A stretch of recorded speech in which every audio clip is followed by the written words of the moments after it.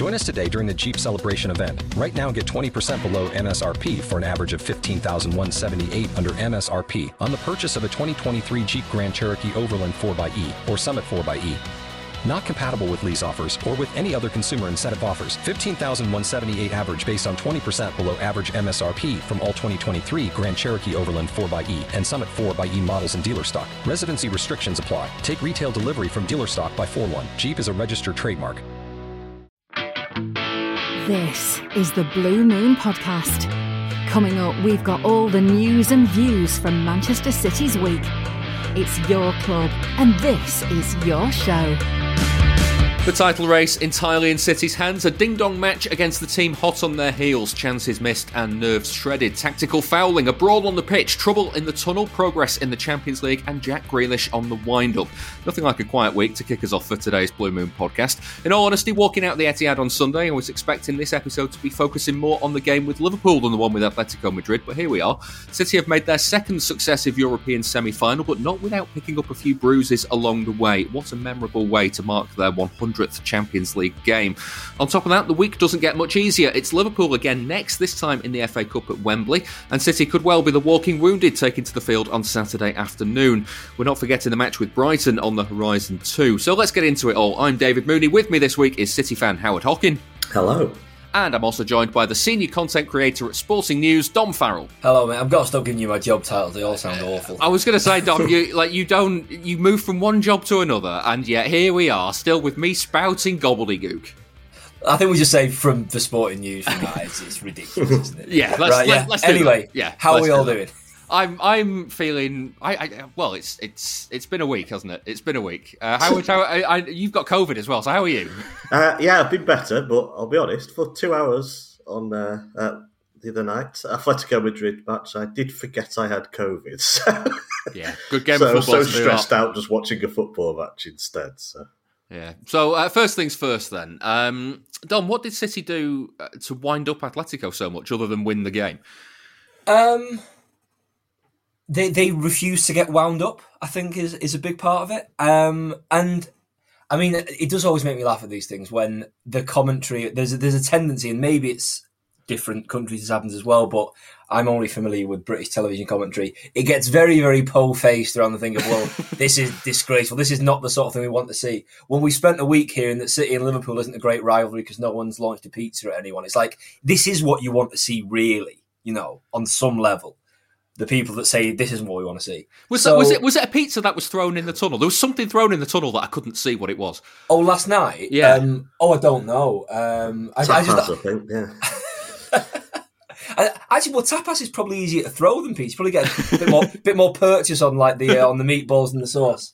Patatas bravas all over the shop. It was. So yeah, City basically didn't really rise to it. I think Fernandinho coming on and managing to get one of them booked immediately and kind of knowing what the whole vibe was, that was kind of important. And let's be honest, Felipe deserves sending off for his third very yellow card offence on Foden. But Foden does roll back onto the pitch to kind of cause the aggro, at which point Stefan Savic, who I don't think any of us 10 years ago thought this is how Stefan Savic is going to turn out, sort of like his mutant cousin. So a little bit of City never rose to it, and Foden kind of knew, in that whole melee, I think Foden knew a little bit what he was doing, and we saw the little bit afterwards where Simeone was doing his maniacal thing on the touchline, and Foden sort of walking past him laughing. So, I think BT's thing of good old City behaving themselves by these nasty big boys underplays a little bit how I think City kind of beat them at their own game a little bit in terms of the wind-up stuff. I was going to say, Howard, it's kind of like I think that the vibe I was getting from non-City fans over Wednesday evening and Thursday morning was good riddance to Atletico. Systemic fouling, dirty tactics. Nobody misses anything in that. But I thought it was very, very cute of City to kind of let Atletico beat themselves. Does that make sense? Yeah, I think Atletico wanted the situation. That's why I think Phil Foden did them a favour. They wanted that last 10 minutes sort of chaos. Or maybe not, because they were playing well second half. So it was all so strange. The thing is, before the first leg, I went, City have to play them at their own game, or we could go out here because they're so good at this sort of thing. But we didn't need to in the first leg because they didn't even come into our half, or touch the ball. And we didn't in the first half of the second leg because we had it in control. And it's only when it became more chaotic, the match, and they started pulling forward, that the City players started playing the game. And I've thought this for a decade, but I don't like the game. I should say that very clearly. But I think certainly in the early days of our Champions League campaigns, we were so naive. It's just so naive. Teams just played us like a fiddle so many times. If we want to win the competition, you have to play the game, and they did it brilliantly. Just like Fernandinho down at the end, players always roll back onto the pitch, and it is annoying, and that's the point. And yes, it worked. There's still a chance right at the end, but the game just became so chaotic that we kind of forgot about the football, and they needed a goal. So restraint from the City players, and just play them at their own game. They absolutely hated it, didn't they? And look at the state of them at the end. It was, I'm afraid, as a neutral, you'd be like, oh yes, I love this. This is better than a boring 0-0. But deep down, it was pretty pathetic behaviour from Atletico. Yeah, you both mentioned the tackle on Foden, the one that eventually got Felipe sent off. I'm not going to lie to you, lads. I like Dom. I genuinely, when I saw that happen, I thought it's an utter disgrace. The tackle itself, perfectly fine, but then he's just swiped at it. Yeah, it's such a weird thing to do, isn't it? When you're on a yellow card and you've it did make me chuckle when Felipe did get booked and Koke ran up to the ref, Atletico's captain, doing the old "it's his first one." It's like Phil Foden is there looking like Mr. Bump. It's like it's evidently not his first one. So yeah. That first one as well, the one where he came through the back of him, I was like, genuinely, he's lucky to stay on the pitch for that.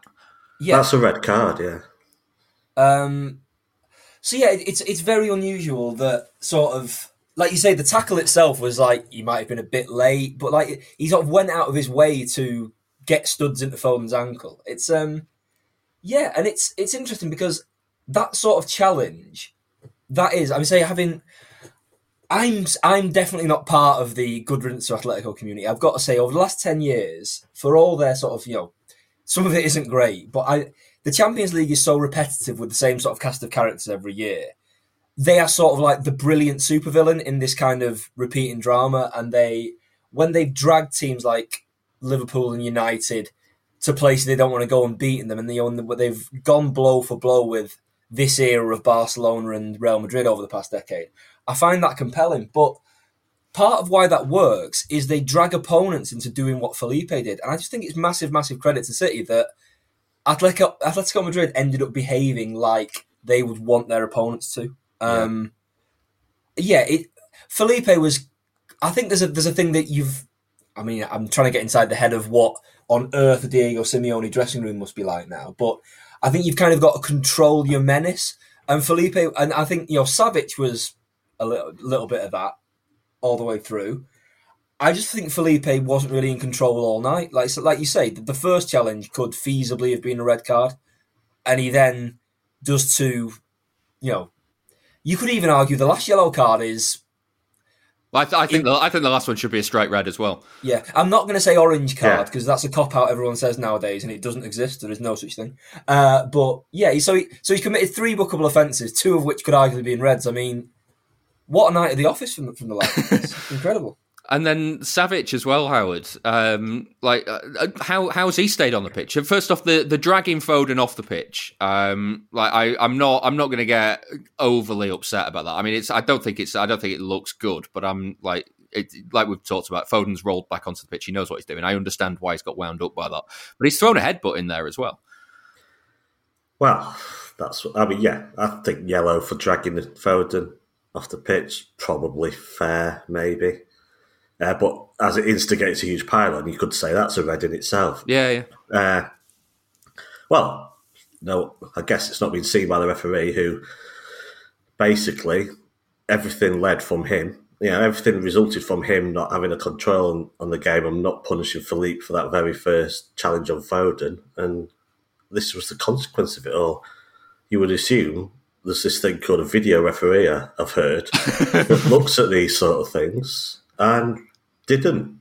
But I guess when you've got 22-man brawl and the bench is in there as well, maybe they just wanted to finish the match. Get out of here. We all want to get home before midnight, lads. Come on. On the ref, do you not think there's an because we think of refs as sort of, or we like them to be sort of like emotionless, amortitrons. It's too early for me to try and use long words.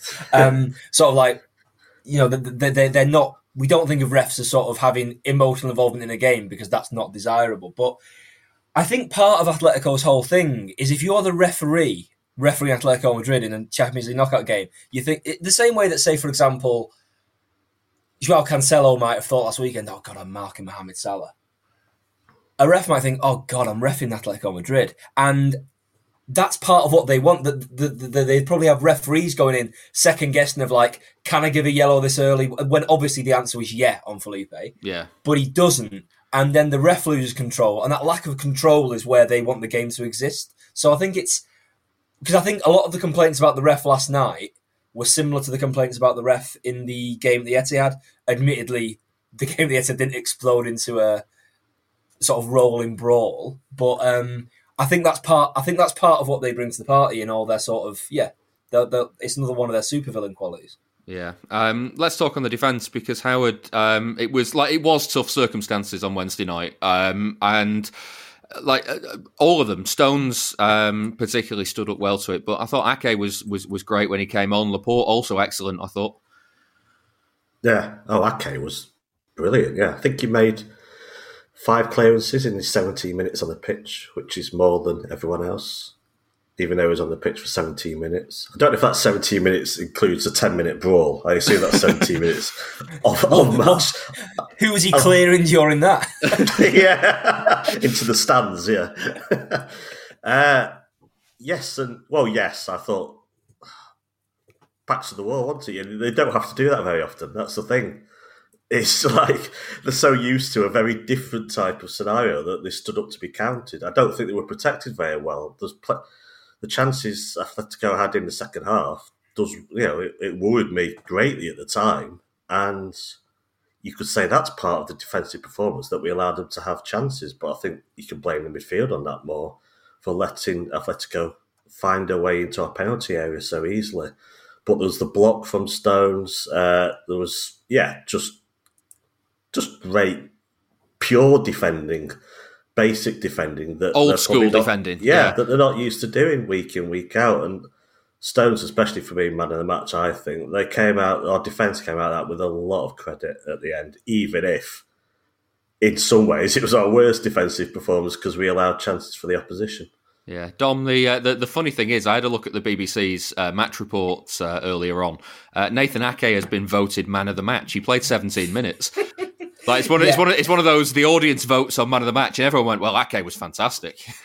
Is that like this thing that, who was it, one of the Super League cretins, was it Agnelli from Juventus was on about sort of only selling the rights to the last 15 or 20 minutes of matches because that's what people want to watch. Maybe it's true, and everyone's gone, this guy, Nathan Ake, must have had a stormer all game. Yeah, he only actually came on 2 minutes before we all started watching. He's the defender for the TikTok age or something. Yeah, Ake is brilliant, and I think in this whole period of games that now City are 3/4 of the way through the Atletico and Liverpool double headers, I saw a lot of talk online about things that there's going to be a weird team selection at some point, which probably there hasn't been. Roll on Saturday. Yeah. Well, I think we can probably allow him that, can't we? And a lot of people are going, oh, Nathan Ake is going to start a game and all the rest of it. But he started the first leg. He was exemplary. He was fantastic last night. He came on with the game's probably at its most chaotic. I think we talk a lot about players who, under Guardiola, and Grealish is now part of this conversation, but people like Rodri and Cancelo, even Bernardo, people who in their second season under Guardiola kind of get it a bit more and they play really well. And we think about that in terms of sort of creativity, that side of the team. I think Ake, after a really difficult first season when he was injured, it was obviously the lockdown season as well. I think he's another example of that. I struggle to think of him putting much of a foot wrong certainly over the last 6 months or so, whenever he's been called upon. And yeah, he was fantastic when he came on last night. Yeah. Let's flip the attention to the Premier League because it's after kind of the chaos of the Champions League game. It'd be very easy to focus on that, but we shouldn't also forget that the title race is now only in City's hands. They remain a point ahead. Howard, how are you feeling about it all? It's such conflicting feelings coming out off the match on Sunday. Because I thought we were far more dominant than I possibly could have imagined. I went into the game thinking this is a pure 50-50 match. It's going to be a great match. No way this is a boring draw. There's going to be chances. I fear they'll be more clinical, but I expect it to be a very even match. And we absolutely battered them. But we didn't win. And so I came out feeling better in a way because we made a point in the way. And it reinforced my belief that we don't have some inferiority complex when we play Liverpool directly now. Yeah. You know, like 3 years ago, like playing in the Champions League, it's like, oh, no, please no. Or playing at Anfield or something like that. Now I know we're not just the equal of them, we're the better side. But it was a bit of a missed opportunity. So, hand on heart, we are the favourites because there's no point delving into the fixture list because at the end of the season, strange things happen. And if we're now both in the Champions League semi-final and one of us will be in an FA Cup final, that is going to make... Yeah, there's going to be some strange team selections. Surely, I think both teams drop points as well at some point in the rest of the season. But we are still top, and that's all that matters. So we've got 2 home games coming up. My only focus regarding the title race is just focus on that and win the next 2 games. Yeah. Dom, after the game, Guardiola said this. I had a feeling that we missed the opportunity, to beat them. A feeling that we leave them alive. But heads up, I said to the team after the game, so I don't want 1 second sad. So glad and happy the way we played. This is the Blue Moon Podcast. Do you agree? Because it feels like going into that game, many of us would have taken a point. But after the game, the way it unfolded, we all kind of went, missed chance that, isn't it? I agree with both parts of the clip, actually. That undoubtedly, the we left them alive was obviously the big quote all of us went with. It's undoubtedly true. City lead the game twice. There are a few good chances, culminating in the Riyad Mahrez one at the end, where, I mean, you wouldn't want that chance to fall to any other City player, probably. Your top scorer this season, really sure touch, really good finisher. He also has Foden in oceans of space outside him. Yeah, that. If City don't win the league, that is going to be the moment that is going to haunt people. But, like you said, like Guardiola said, City shouldn't be sad overall about the performance. I mean, that was twice this season they've drawn with Liverpool, but twice they've been, I think, fairly clearly the better team. Probably more so at the weekend than at Anfield, but I think both times. I think that's now, in the last 9 meetings between the teams, Liverpool have won 1. And yes, some of those are behind closed doors games. One of those is a Community Shield, but it adds up into a body of work. I think what the weekend shows is this: the big fear that City have around Liverpool, and probably still have around Liverpool going into this weekend, all stems from those 2018 games at Anfield that were brutal. But City just handle them in one-off games much, much better now. That you can put asterisks next to some of those previous 9 fixtures, but Liverpool have won 1 of them, and I think that we all look for things like, and we'll talk about this in a minute, previewing the weekend. Last night, is that better for Liverpool or City? City got injuries, Liverpool rested players. Is it better to dominate the game? Is it better to escape with a point? It's so close that basically, however this ends up, you'll be able to sort of confirm your own suspicions about, I told you it was going to happen that way. Yeah. It's on a knife edge. But I think City are, in this rivalry, if I can call it that, City are in a much better position than they were, say, 3 or 4 years ago. There's nothing to fear about Liverpool in one-off games, and there's no reason to feel any way inferior to them. They're 2 wonderful teams, but I think the 2 league games this season show that City are the better team. So, and the better team over 38 games normally comes out on top. So, I think that's what they've got to take from it. Howard, the first half especially should offer kind of like, it should convince people that City have the fight for this title, don't they? But I mean, on top of that, even take the second half, Liverpool might have come back into it a bit more, but City still created the better chances. I just wonder if the game kind of personifies that the two clubs' situations right now. City create, but find it really difficult to score. Liverpool can just pull a goal out of nowhere sometimes. Well, yeah, I mean, imagine that game against Liverpool with a striker on the pitch. Yeah, don't want to mention that word again because. It is what it is. That was my feeling going into the match, that I think we'll create more. We're a better side generally, but they've obviously got more clinical finishers right now. Though don't have to be that way because you've got people like Bernardo Silva, Kevin De Bruyne, Phil Foden. These are players that can put the ball in there, and Mahrez with over 20 goals this season. Then. It's not just about getting a striker in, because obviously strikers can miss chances anyway and go through bad form. So we have been wasteful, but we've still scored a bucket full of goals over the season, as we always do. So, but I do think that second half was telling in another way, in that I think the City of old might have folded after Liverpool came out strong and scored straight away. Maybe, in the past might have folded with that little spell. But then City took control again. And I think that shows that this is a very different side. There was great sides 2 or 3 years ago, but I still think the mentality side of things, I think we have pushed on and improved on that in that respect. And certainly against Liverpool, domestically and in Europe, as we've seen, I just think the mentality of the side is just very different at the moment. It's a very together bunch. And it's a bunch of players that have absolute belief in their own abilities. Yeah, speaking of a different mentality and someone who's got belief in his own abilities, here's Guardiola speaking ahead of the Atletico game this week about that moment where Edison just decided to give everybody inside the Etihad a bit of a heart attack. It's crazy. No, this guy is crazy, honestly.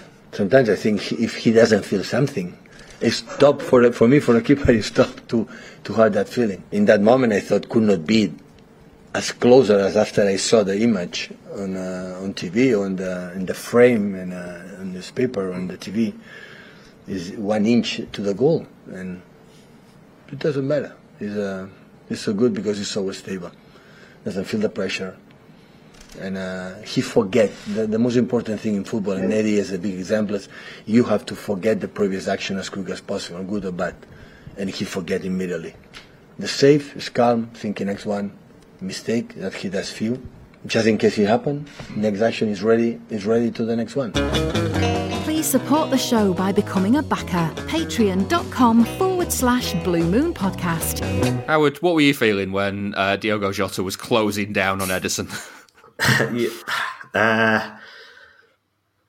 don't think I can use the words, to be honest, on this show. Think of some alternative words.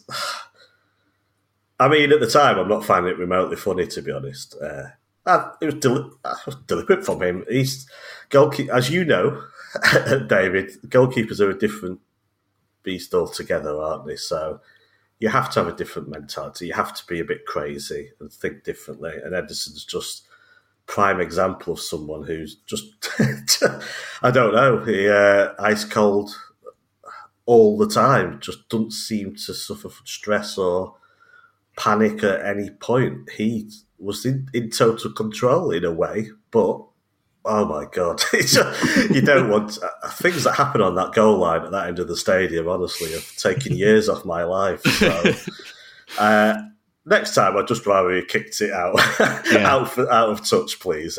Just do me a favour. But eventually, every now and then he pays for it. He makes a silly mistake. He has brain fart, and we pay for it. But what he does and how he plays and how he operates is so beneficial in many other ways that you just have to take the occasional scare like that. It's just part of the package. Yeah, Dom, I did enjoy Guardiola basically calling him a goldfish. Just absolutely no short-term memory. Well, it's a goldfish, or he's a mad robot, isn't he? I mean, there's just the sort of the lack of human emotion in what's the normal human emotion in what he's done there. What is this thing you call fear human? Yeah, it's like there'll be a trophy lift that's in sometime in the coming years where he'll just remove his face and reveal he is like just wires and flashing lights and stuff. Because the actual pass he plays at the end, it's as if the goal line doesn't exist. It's like, it's all right. I've misused this a bit, but I can just. It's like your net's there. What do you remember when Buffon went a bit mad towards the end of his career and like wrote a romantic poem to his goalposts, like properly ridiculous. I have no memory of this. Right, you mustn't have got the goalkeeping union memo then. Ederson's the absolute opposite of that because he, far from like being sort of feeling a sense of duty towards his goalpost or whatever Buffon was on about, it's like he's not aware it exists. He's just sort of having a lark about on the grass, and yeah, he's in the nicest possible way. He's completely unhinged, isn't he? He's got no pulse. Yeah. Another thing that happened ahead of the Atletico game, Fernandinho was asked a few questions about his future. I've chopped that bit of the press conference into a highlights package together. So here's what happened. Would you like to extend your stay as a player here another year, maybe? I don't think so. Is that because you want to continue playing regularly first-team football, or yes. Is there an open for a coaching role? Yes, I want to play. Would you like to go back to Brazil and play and finish your career over yes, there? I will go back to Brazil for sure, yeah. Has this been formally decided with the football club that you will be leaving? I decided with my family, so it's the most important for me. And obviously most of some people of the club already know it. This is the Blue Moon Podcast. Follow us on Twitter @Blue Moon Podcast. And then after that, Guardiola was asked about it too because he did the press conference straight afterwards. This question came from Simon Bajkowski at the Evening News. Fernandinho has said that he's leaving at the end of the season. Oh, I didn't know it. Is that news to you? Simon, you gave me the news. Sorry about that. I didn't know it, so we will see what happens in the end of the season. We don't know. We don't know what's going to happen. So Fernandinho's, I said many times, so important for me, and it's coming the nice period, and we will see what happens. But anyway, I will talk to him. I would say, Simon told me this. Is it true? You're listening to the Blue Moon Podcast. Facebook.com/Blue Moon Podcast. There we have it. Guardiola didn't know. Dom, what do you make of all that? I mean, the first things first, Fernandinho sounds like he's really pissed off, but I just wonder if that player on media duties doesn't really want to do it. Do you know what I mean? I think Fernandinho does sound pissed off, but he kind of always does. I wouldn't. What I'm saying, I wouldn't read too much into it. Yeah. No, having said all that, I did think it was a bit off. I mean, obviously, we're talking about a guy who is a modern City great, who has been one of the great defensive midfielders of the Premier League era. A player I've absolute bucket loads of time for. I think he's wonderful. But remember last season when there was all the thing about in the middle of, so I think it was around January time, Fernandinho called a meeting, banged their heads together, sorted things out, was the great leader.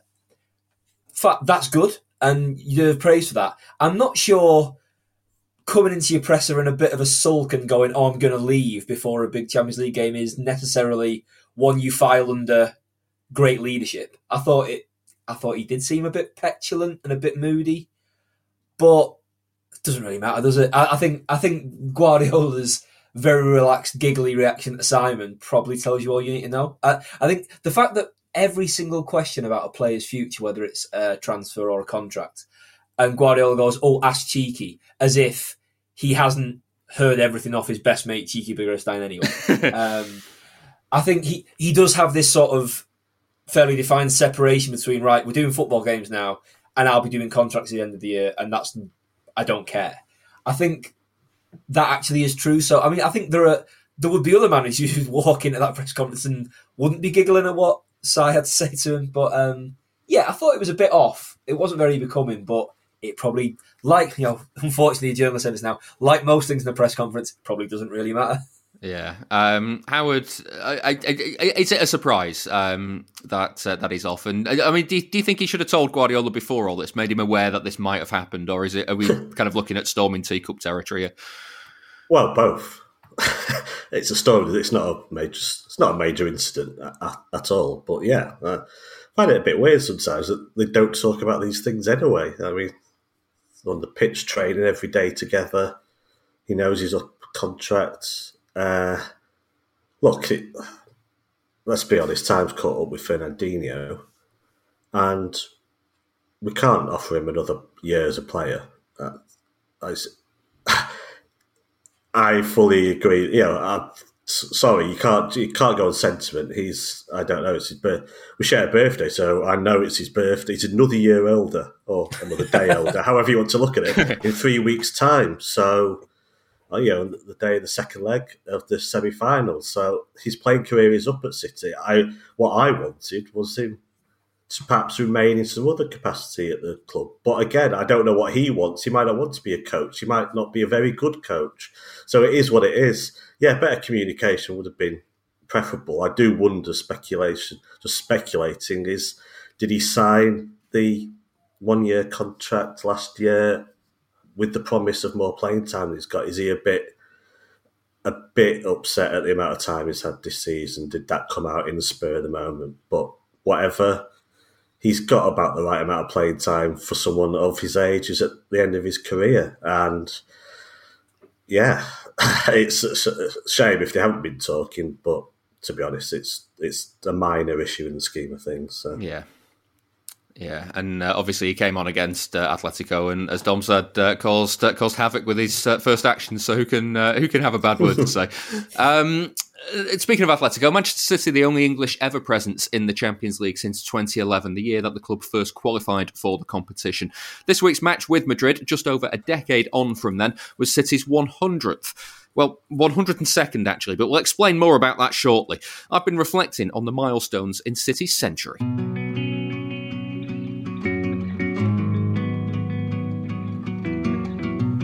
It was September 2011. Ed Sheeran's first album, Plus, had been out for 5 days and he had yet to have a UK #1 single. Harry Potter and the Deathly Hallows Part 2, the final film in that franchise, was in the cinemas. The iPhone 4 was the latest model available.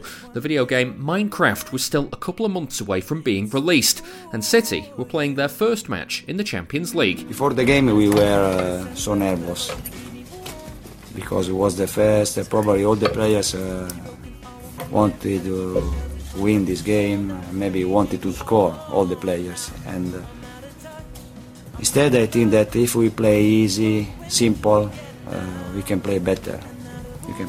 But if I think that was the first game, I enjoyed.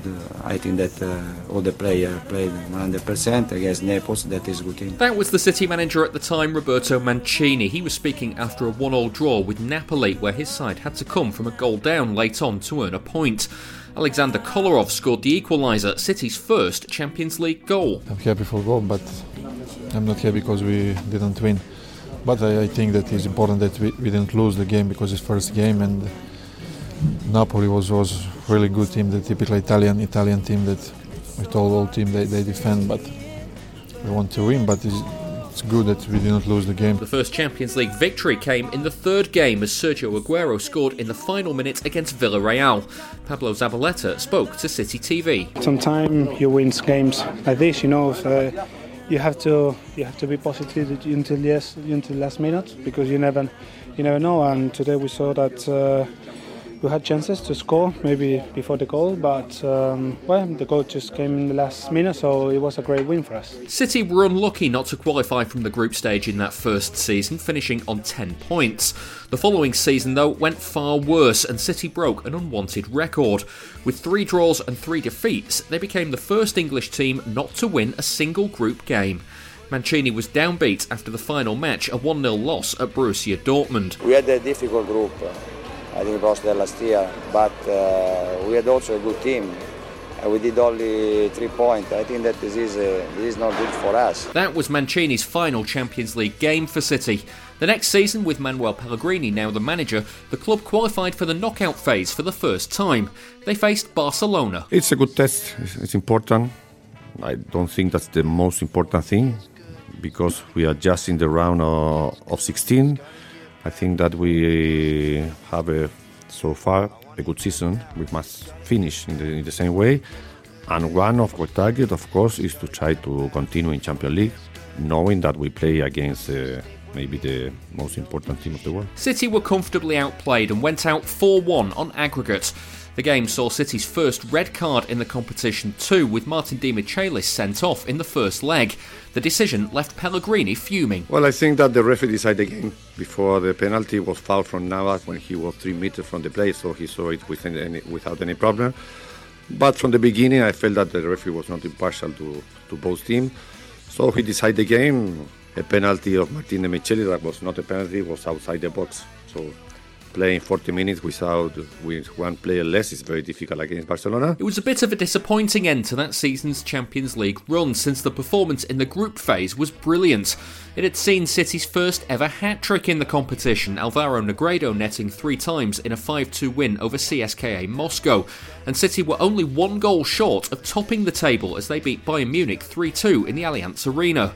After the CSKA game, Samir Nasri said the squad were feeling good. We're really pleased. A lot of chances. Now in 2 games we scored 12 goals, so everyone is really happy.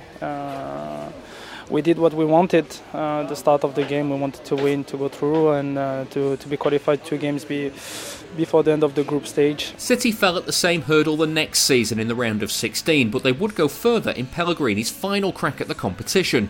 They went on to win the group for the first time, having qualified with a 3-1 victory at Sevilla on match day 4. Wilfred Bony scored the 3rd that night. Very good performance for the team.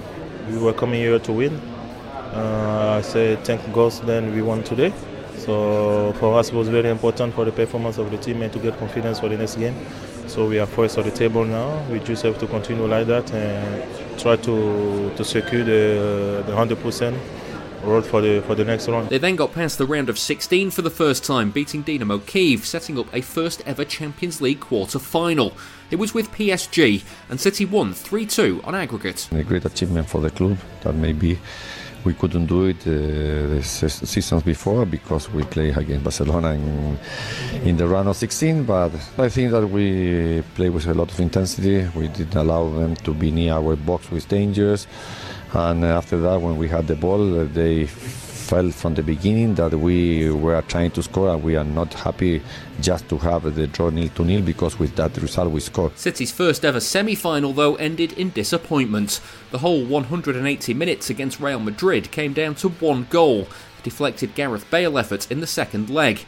Joe Hart was disappointed not to have made the final. Not a lot we can take from tonight, but the Champions League this year, we've grown, we've shown some good moments, and I'm going to have to take that into next year. We know it's obviously not a proud moment losing the semi-final, and we'd like to think we could have done a lot better tonight, but we didn't, and we're out. The league campaign in 2016 didn't go as well as hoped, and a 4th place finish meant they had to enter the Champions League qualifying phase for the first time the next season.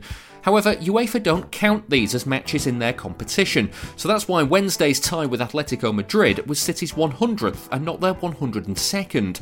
Anyway, City overcame Steaua Bucharest to get through to the groups, where they beat Barcelona for the first time in their 6th attempt. It finished 3-1, but the new manager Pep Guardiola wasn't getting too far ahead of himself. Maybe today is a good step to say once in our lives we play against the best team and we compete against them.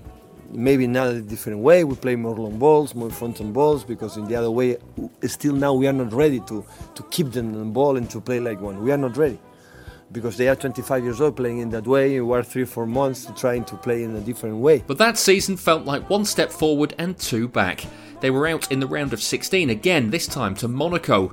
From there though, there was progress of sorts as Guardiola brought some consistency, especially in the early stages of the competition. City have now won their group 5 times in a row, however they went on a run of going out in the quarter-finals. First it was Liverpool in 2018, then it was Spurs in 2019, and then it was Lyon in 2020. Kevin De Bruyne was getting tired of it, and you could sense City was stalling in the competition. Different year, same stuff. I think first half wasn't good enough. I think we know that. We started slow. We had not many options, but I think second half we played really well. We come back 1-1, we had a couple of chances, and then obviously the 2-1 and the 3-1 ends the game, and it's a shame for us to go in that way. But City came back stronger. They won the group again and then went on to beat Borussia Mönchengladbach without any fuss in the round of 16. A tricky double-header with Borussia Dortmund and another with PSG were then well negotiated, 4-2 and 4-1 on aggregate, setting up a first-ever Champions League final. Unfortunately, we all know what happened next. It was an exceptional season for us. It's a dream being here. Unfortunately, we could not win. It's the first time for most of us in this club. And we tried, we could not do it, and worked to come back one day. After getting past Atletico Madrid this week, Guardiola and City fans will be hoping that this is the season where they can go one better and make 2022 the year that the club lifts its first ever Champions League trophy. It's pretty much the only first in the competition that they're still yet to do.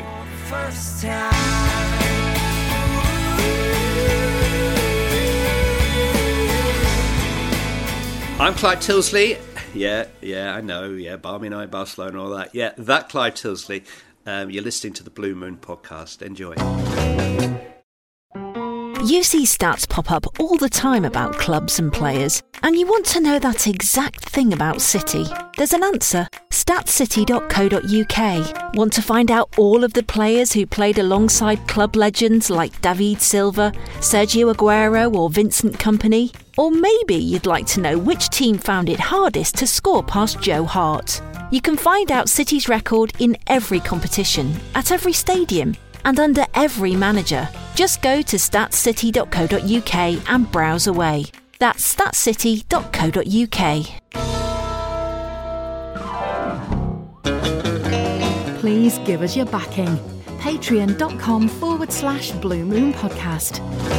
That was a look at City's first 100 games in the Champions League. It's been a wild kind of journey, Dom, for City over the Champions League. I've got a load of stats that kind of go with it. I don't know if these are interesting or useful, but I'm going to give them anyway because I've done the research. Soon find out. Yeah, it's 56% of the games won, 56 out of 100, 27% lost, 27 out of 100. The first win, obviously Villarreal. Biggest win came on the 66th game. That was Schalke. 7-0 victory there. First clean sheet was game 4, Villarreal.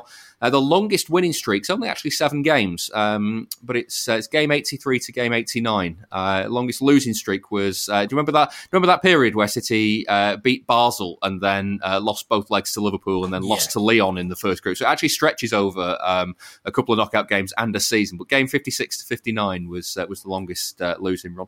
Unsurprisingly, Guardiola has managed the most, and he's got the best win record in the competition, 139. Do you know what country they've been to the most, Dom? It's going to be Spain or Germany, isn't it? It is Germany. They've faced Really? they faced German opposition 22 times. They faced Spanish opposition 18 times, French 13, Italy 10. Ukraine's actually quite high up on the list with 8. That was going to be my joke. Aren't they? I'm just waiting to make that joke then. Yeah. It's Donetsk 17 or something. So. Yeah, and it's English teams along with Spanish teams that have knocked them out the most in the knockout phase. Yeah. So yeah, there we have it. So some facts about the Champions League there. One thing we do need to do before we move on. It's a quiz on City's 100 games in the Champions League. Come on, you must have seen this coming. No. There Can we I have just say, it. I barely slept in the last week, so at least I've got an excuse this time. Well, I've made it easier for you, Howard, this time because of the nature of the Giving questions. me the answers. Not quite, but because of the nature of the questions, it's multiple choice these days. Oh, good. So you do have an option. Howard, as the one who isn't feeling too good, I'm going to let you decide. Would you like to go first or second? Oh, God, it's like a title race. First or second? I'll go first. Okay, pick a number 1 to 6. 6. Number 6, okay. Which team of City played the most in the Champions League but failed to beat? Is it A, Juventus, B, Ajax, or C, Lyon? I'm sure I've heard this question before somewhere. What was the second choice? It was Juventus, Ajax, or Lyon. Ajax. How many times have we played? Go on, I'll go Juventus. It's not Juventus. Juventus, they've played and drawn with twice. So they've played and lost to twice. Ajax, they've played and drawn with twice. Lyon, they've played 3 times, never beaten them. Okay. Dom, pick a number. Number 5, please. Number 5. Who has the fewest minutes of anyone who's played for City in the Champions League? Is it A, Scott Carson, B, Tommy Doyle, or C, James McAtee? I'm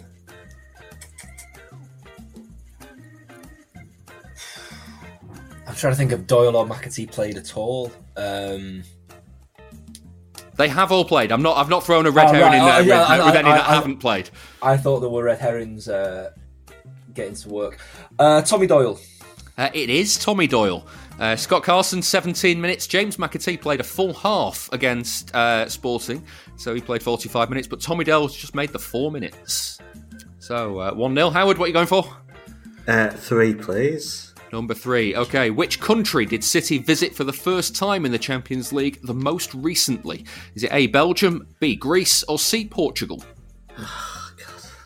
Just on Portugal, by the way, we're not counting the neutral pandemic season where they all played in Portugal. That is actually facing Portuguese opposition in Portugal.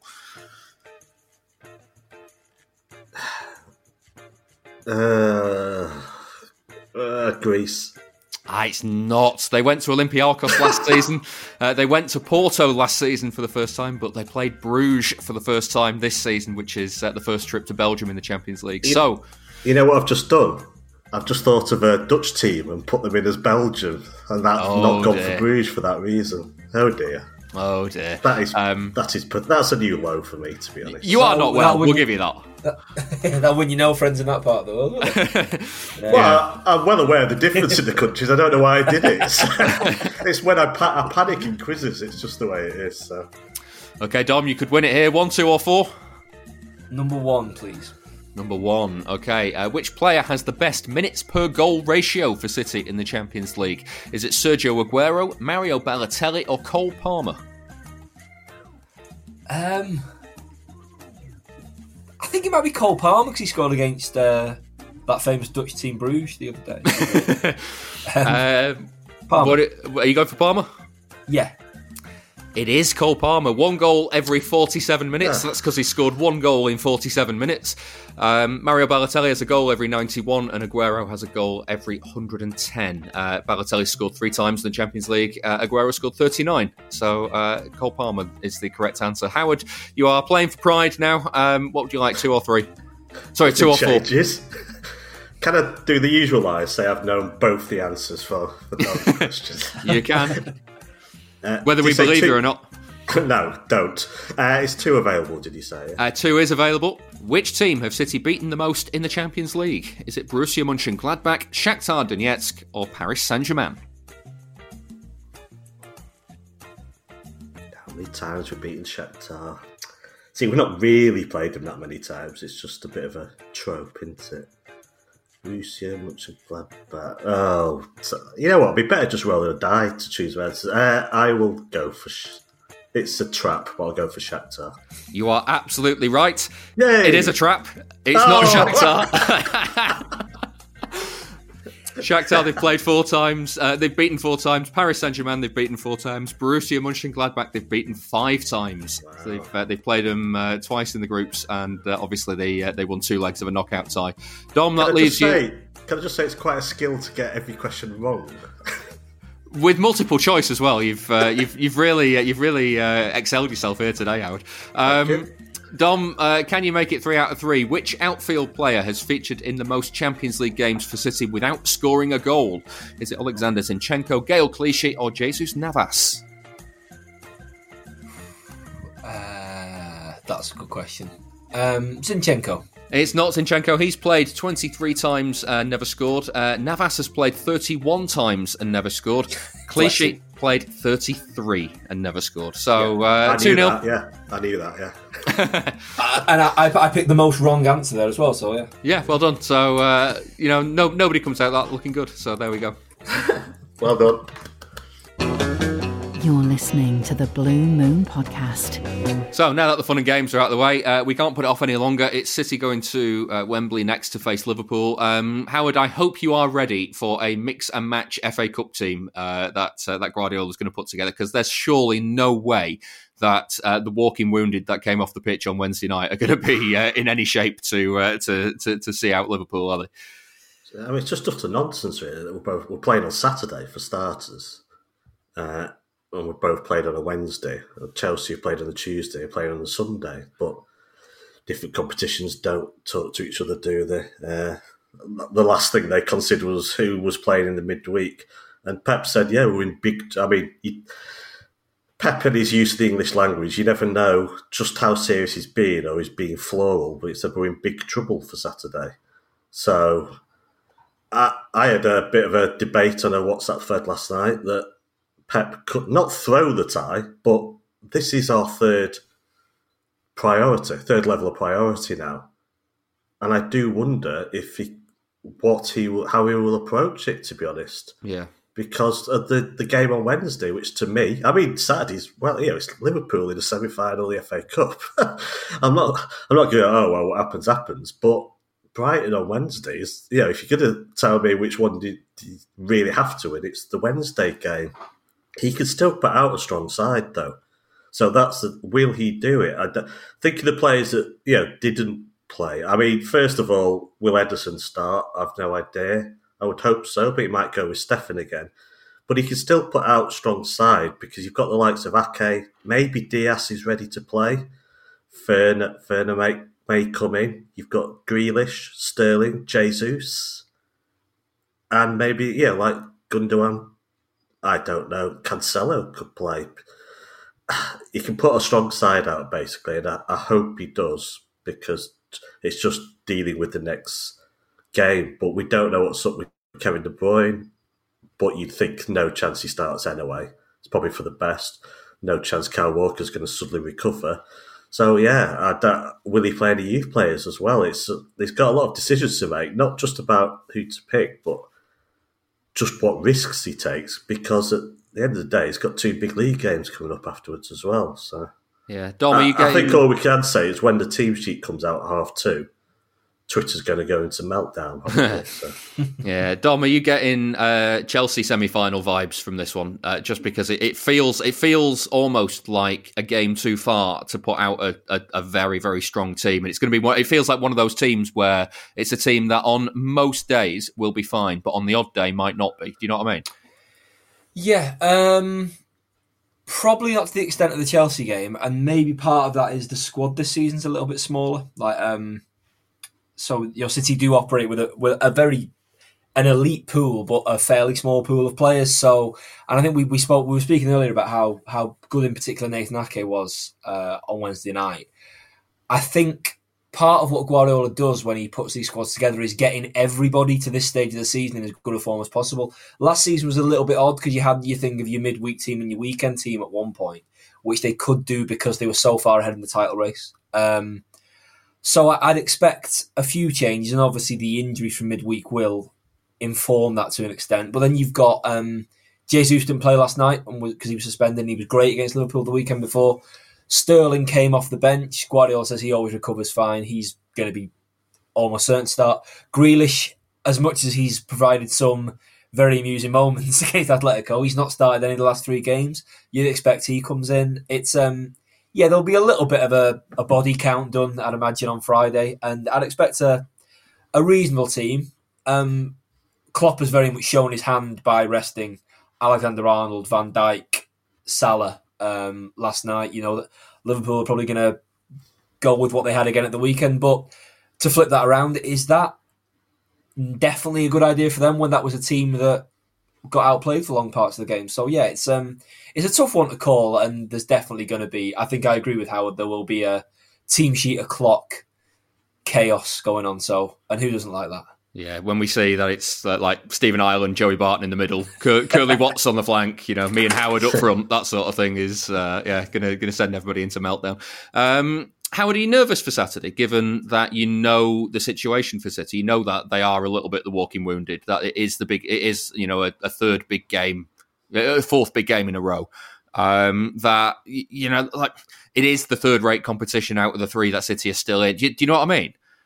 I mean, I've always had a soft spot for the FA Cup since I was, 5 years old. So every year of my life, it's hurt when we've gone out the FA Cup. Whether the Chelsea line-up and defeat hurt me, and even putting two Chelsea ones. Was it Pellegrini that put the kids out against Chelsea? Yeah.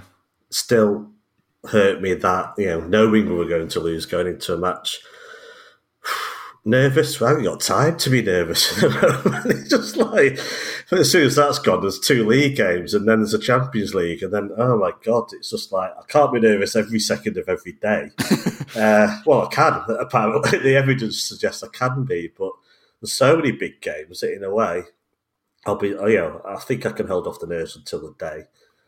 And yeah, the nerves are kind of like, I'm just a bit regretful in a way. A bit regretful that we can't approach this match as a normal match, that it's been placed here. What happened in Atletico Madrid has changed things in a way.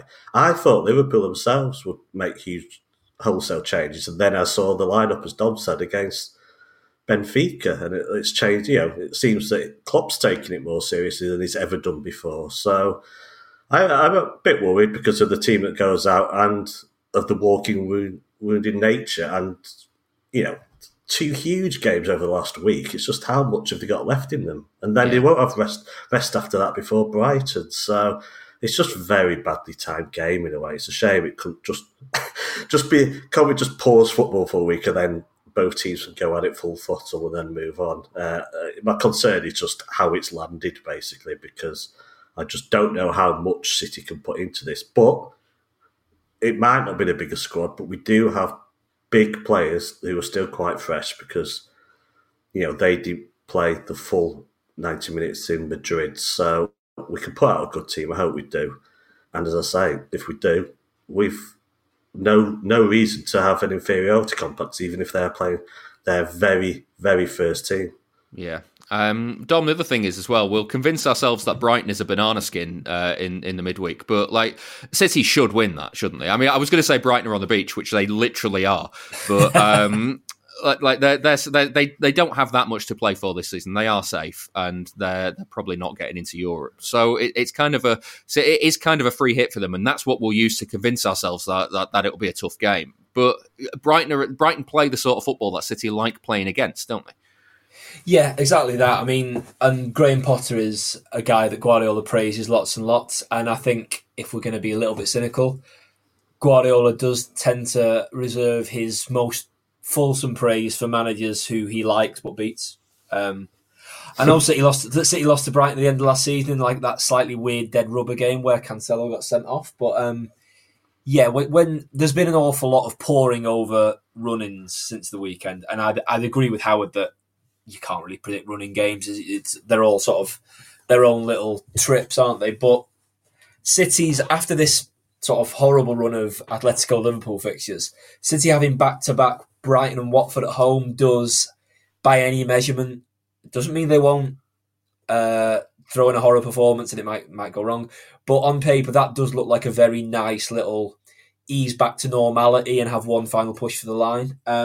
Brighton did beat Arsenal at the weekend. They play really nice football. But it doesn't look like a dreadful fixture to have on the back of what has been probably a bit of a dreadful run of fixtures.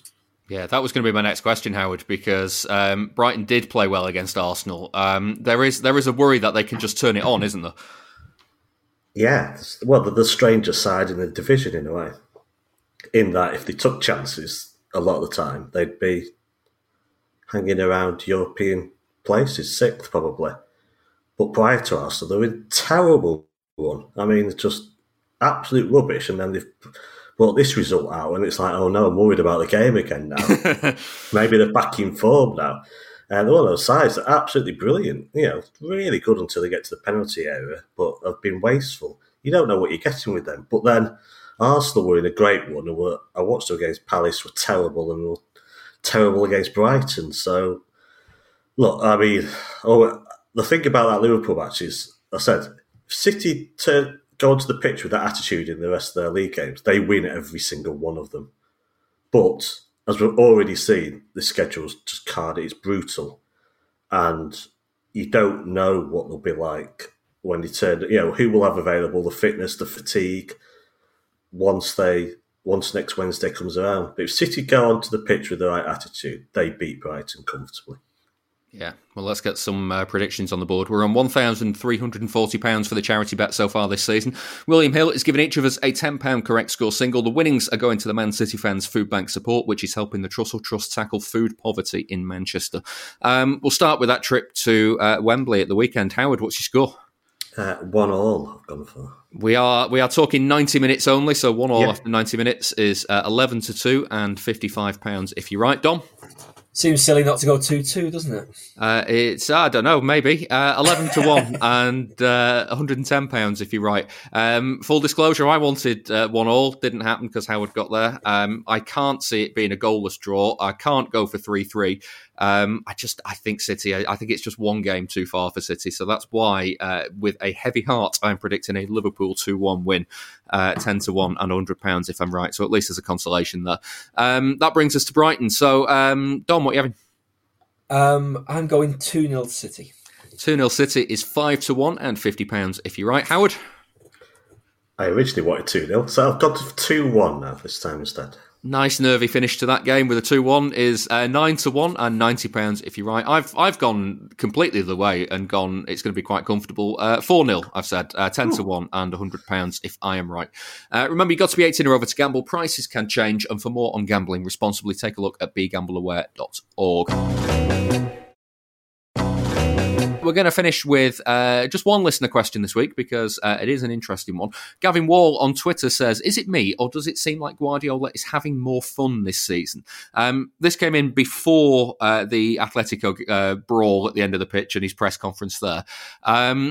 But it kind of illustrates something that I first noticed that this might be the case. After the Burnley game, he was in a really, really good mood. That was a game where we expected it to be tense. It ended up not being, and I put Guardiola's mood down after that game to the kind of relief of that happening. He started the embargo by making fun of one of my friends who was in the press conference with a little joke. And then after all of that, this happened. You had three English players in Foden, Grealish and Sterling playing together. They haven't played together that much, but do you like the way they sort of link up? I work in England. I have to do these kind of things for the UK. So before the selection, I said, okay, I'm working here. These three players have to play. And then that same press conference, he was asked about the mood in the dressing room and if they felt the pressure. And then in amongst he gave a pretty good answer, but in amongst it all, he said this. After 5 seasons, winning, still we are there. And the last stage of the season, fighting for the titles. And that means we are a big club. There's a lot of money, I know that. But not just that. And then after that, still after the Burnley game, he was asked about John Stones coming back from England with an injury, and this happened with one of City's press officers. He was not injured, but something disturbing a lot to hit the ball and do it. And took antibiotics these last days, and they have an inflammation. I don't know exactly the name in English. In the groin? No, not in the groin. You are not a doctor, Simon. That's what the England I know, but told us. And then, still after Burnley, this was one of the final questions. What was the mood of your players when they came back into the dressing room after winning today? Take a phone and look the phone Instagram. That is what they done today, the generation of the football players. I insist, enjoy 5 minutes, talk about 5 minutes, but they take the phone and, okay. I desist, I give up. So, do whatever they want. Tomorrow we start Atletico Madrid. As much they are focused before the game, during the game, the rest, I don't care. And so all of that happened, and I put that down to like the relief of the tension after the Burnley game. But he was still on form ahead of the Atletico game. This is what happened there. Hi Pep. I think you just used the words overthink. Is it possible? Is that a challenge? Not to overthink no, a game in Champions like League, always I overthink. Always create new tactics, new ideas, and tomorrow we will see a new one. Yeah. So you're obviously being, in English we say wry or dry. You think that's an unfair criticism of you then, that you can sometimes overthink in this competition? I overthink a lot. And is that fair? Absolutely. That's why I had very good results in Champions League. Tonight I take an inspiration and I'm going to do an incredible tactics tomorrow. So we play with 12 tomorrow. His press conference was directly after Bernardo Silva's preview of that first leg. This exchange happened after something that Bernardo had said. Bernardo was in before and he said that you had a plan to win tomorrow. When you reach this stage of a competition and it's an intense game and you're playing against a quality opponent, how easy is it for a group of players to continually follow a plan instead of just having the whole game just turn into chaos and you just best team wins kind of thing? Well, it surprised me a lot because Bernardo said we have a plan, but still we didn't speak about the plan. So, I don't know. And then the next pre-match press conference ahead of Sunday's game with Liverpool. Stick with me here; it keeps going. Guardiola was still in a jovial mood. Andy Hampson from PA was given the mic to ask a question. He notoriously always asks about injuries and team news. So Guardiola answered Andy before he'd asked the question. Everyone is fit. Okay. Including Ruben? Is it? No, Ruben. No call for Palmer. Okay, thank you. And then after a discussion about the City-Liverpool rivalry, Guardiola was asked this. Pep, on your relationship with Jurgen, you played him so many times. Would he be the type of manager you'd have a glass of wine with after a game? Would you speak to him away from the game? If we win, I would love it, yeah. I will invite him. I would love it. And then he gives a really earnest answer about Klopp's qualities, but he finishes it with this. Like he says many times, we are a rich club, the wine will be perfect. So, high quality. And then after Sunday's game, Sam Lee opened the press conference with this question. You played quite a lot like Liverpool today, more like Liverpool than you ever have done before. Less short passes, more over the top. Yeah, I try to imitate the best teams and learn. Yeah. And then when James Ducker asked him towards the end of the press conference if the two Liverpool games, the 2-2 draws this season, were two of the best that he'd ever managed as a spectacle, this was Guardiola's response. I have a long list, my friend. Yeah. I don't necessarily mean the result. I just mean as in the quality. Both were nice. Yeah. So the courage to go to Anfield, we played. We silenced Anfield 20 minutes. Never done this. We silenced 20 minutes the first half when we were there.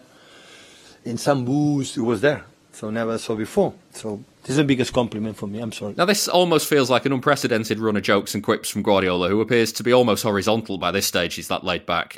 So is he more relaxed? Sam Lee asked him exactly that this week. Are you calmer now? You said you sleep like a baby these days. Yeah, with these kind of games, this type of the season, you're more laid back. Yeah, I love it. I'm more relaxed. It's like the week, 10 days before the final Champions League and Chelsea. So I like because I feel we have done it very well, we have done it good, and now it's time to enjoy it. I learned from my period in Barcelona, so I suffer more in October, November, December to the rhythm, arrive. But now, what sense is to be nervous or worry about the game? Come on, we're playing a top team, we can win or lose, and with our people, go for it. Give everything you have inside of you. Now, Dom, this last 5 minutes is quite an easy way to say that he's been in a good mood lately. But this is really, really bizarre. He is just he's pissing around, isn't he? He's having the time of his life. The Burnley stuff, it sounded like it popped for a couple in the Royal Dyche before his press conference. Just like gag a minute, wasn't it? I think there's a broader point that he is really happy. He got his perfect working environment at City. It's been well documented. It's kind of a club and a setup that's been built for him, and he's enjoying that in terms of what he's getting to do with his football team. In terms of those press conference clips, I think there's a really simple answer to it. I mean, I noticed this having gone on a lot of the lockdown Zoom questions, and he's trooping in every week to sort of talk to all our bulbous heads on a laptop. I noticed his first one or two press conferences back when they had journalists back in the room at the CFA. He just seems to be in a great mood. I think it was as simple as he's actually talking to people. We've all, these last couple of years, been rubbish. I think genuinely, I think it's been as simple as in press conferences. He likes having people sitting there in the room so he can mess about a bit. It's like, I think it's really as sort of nice and simple and human as that. Yeah, Howard, can you tell from the way that the team has been playing in a weird way that he's come back after the internationals in a kind of really good space? Yeah, Dom said, I think, like all of us, I think he was just sick of Zoom calls by the end. So I think, I think Sam used the term, he's more relaxed nowadays. I mean, and that leads to fun in a way. So the more relaxed he is, the more jokes he'll make, he's less likely to scowl and get, question some of the questions he's asked in press conferences. He's just in a zen place right now, I think, despite the fact that, the pressures that he must feel every day when you get to this this part of the season. And that must rub off pretty well on the players as well, and bode well for those who are trying to work out if he's going to sign a new contract or not, and taking note of everything he does as evidence. So, yeah, I've seen, there's been times during his time at City where you can see he's a perfectionist. He gets stressed. He gets very intense. You can tell he starts scratching his head, and he worries like all of us. So, and it's just not seen much of that in recent times at all. So it's a joy to see, because as I said, I think the way your manager acts just feeds through to the squad, and you're seeing that in the squad at the moment. It's a very together squad, and much of that often comes from the manager. I was going to say, Dom, this may be Galaxy Brain stuff, and it may be me hitting 2 + 2 = 5 already, but am I the only one sensing a contract extension here? No, I think that's a fair assumption to make. Not because he's suddenly turned into Stan Borthman after games, but as I said, I think he likes working at City. He's got his perfect working environment with none of the stresses he got at Barcelona and at Bayern. Obviously, there's quite a lot of speculation about a very big name signing might be coming in the summer, who he'd probably like to work with for longer than the season. I think, this is his squad that he's built and is evolving. Fernandinho will be going. That then means there's only Sterling and De Bruyne who'll be pre-Guardiola players. This is something he's built, and I think it's changing and developing and getting better. And I think it'd be strange if he didn't want to be a part of that. At the same time, he might just, if he wins everything at the end of the season, he might decide, completed it, mate, and get off. But I think I'm now at the stage where I'd be surprised if there wasn't a contract extension. Yeah, I'm in that place too, and that scares me. So there we are. That's the end of this week's Blue Moon podcast. We're all off to call Stefan Savic some four-letter words, but before we do, I'd like to thank my guests for today's show, Howard Hockin. Absolute pleasure, thank you. And Dom Farrell. Cheers, lads. And thanks to you for listening as well. If you want some more, then this week's Patreon bonus episode is The Games That Made Me, and Willem Wynn is picking his 5 matches that shaped his support of the club. Here's a quick clip. Throughout all of this, I've generally been, kept a solid equilibrium with how awful City were at the time by laughing at our own players. And Robert Taylor was absolutely awful at football. Genuinely not up to it. It was just in this period where we decided the best way to get out of leagues or score more goals was to sign players that had scored against us once. Yeah, and he was one of those where we inexplicably paid more than £1 million for him. And actually, again, and I'll use this word again, inexplicably sold him for a profit to Wolves. But he was out of his depth at the top end of the Championship. And I'm doing my research as we speak here. He scored 5 goals in 12 games for City. And then we sold him off to Wolves, scored none in 9 in 2 years at Wolves. And only actually ever scored one more goal, I think, as a professional. That's incredible. But before City, he'd scored 33 in 61 for Gillingham, 58 in 183 for Brentford, 20 in 73 for Leyton Orient. But then 5 in 12 for us, which actually isn't bad in hindsight, although my recollection is that he was terrible. And yeah, Wolves, no goals. QPR, no goals. Returned to Gillingham on loan, no goals. Grimsby, 1 goal in 4 games. Permanently signed for Grimsby, no goals in 1 game. Scunthorpe, no goals in 8 games. Galston, who, I'm going to be honest, must be awful. He scored 1 in 3, and then he played for Diss Town, and supposedly played 3 games over 4 years and scored none. Brought in a lot earlier than I remember. November 99 to August 2000 was his City career, so not even a year. But and he only managed 12 games. So yeah. He wasn't good, and he didn't look like we shouldn't say these things, but he didn't look like a footballer. He was very, very bald at that stage, and he was, again, must have been in his late 20s. That was a clip of this week's Patreon bonus podcast. If you'd like to hear some more, it's online now. Just head to patreon.com/Blue Moon Podcast and support the show by £2 per month. You'll get the end of the week's show without the ads, and you'll get an exclusive extra episode every Monday as well. Now, I won't be back next week, but never fear, the podcast isn't going anywhere. I'm leaving you in very safe hands. It's Dan Burke who's taking the reins. He'll be reviewing the games with Brighton and Liverpool, plus there'll be an interview with the former City defender Spencer Pryor. Catch that next week, and I'll see you soon.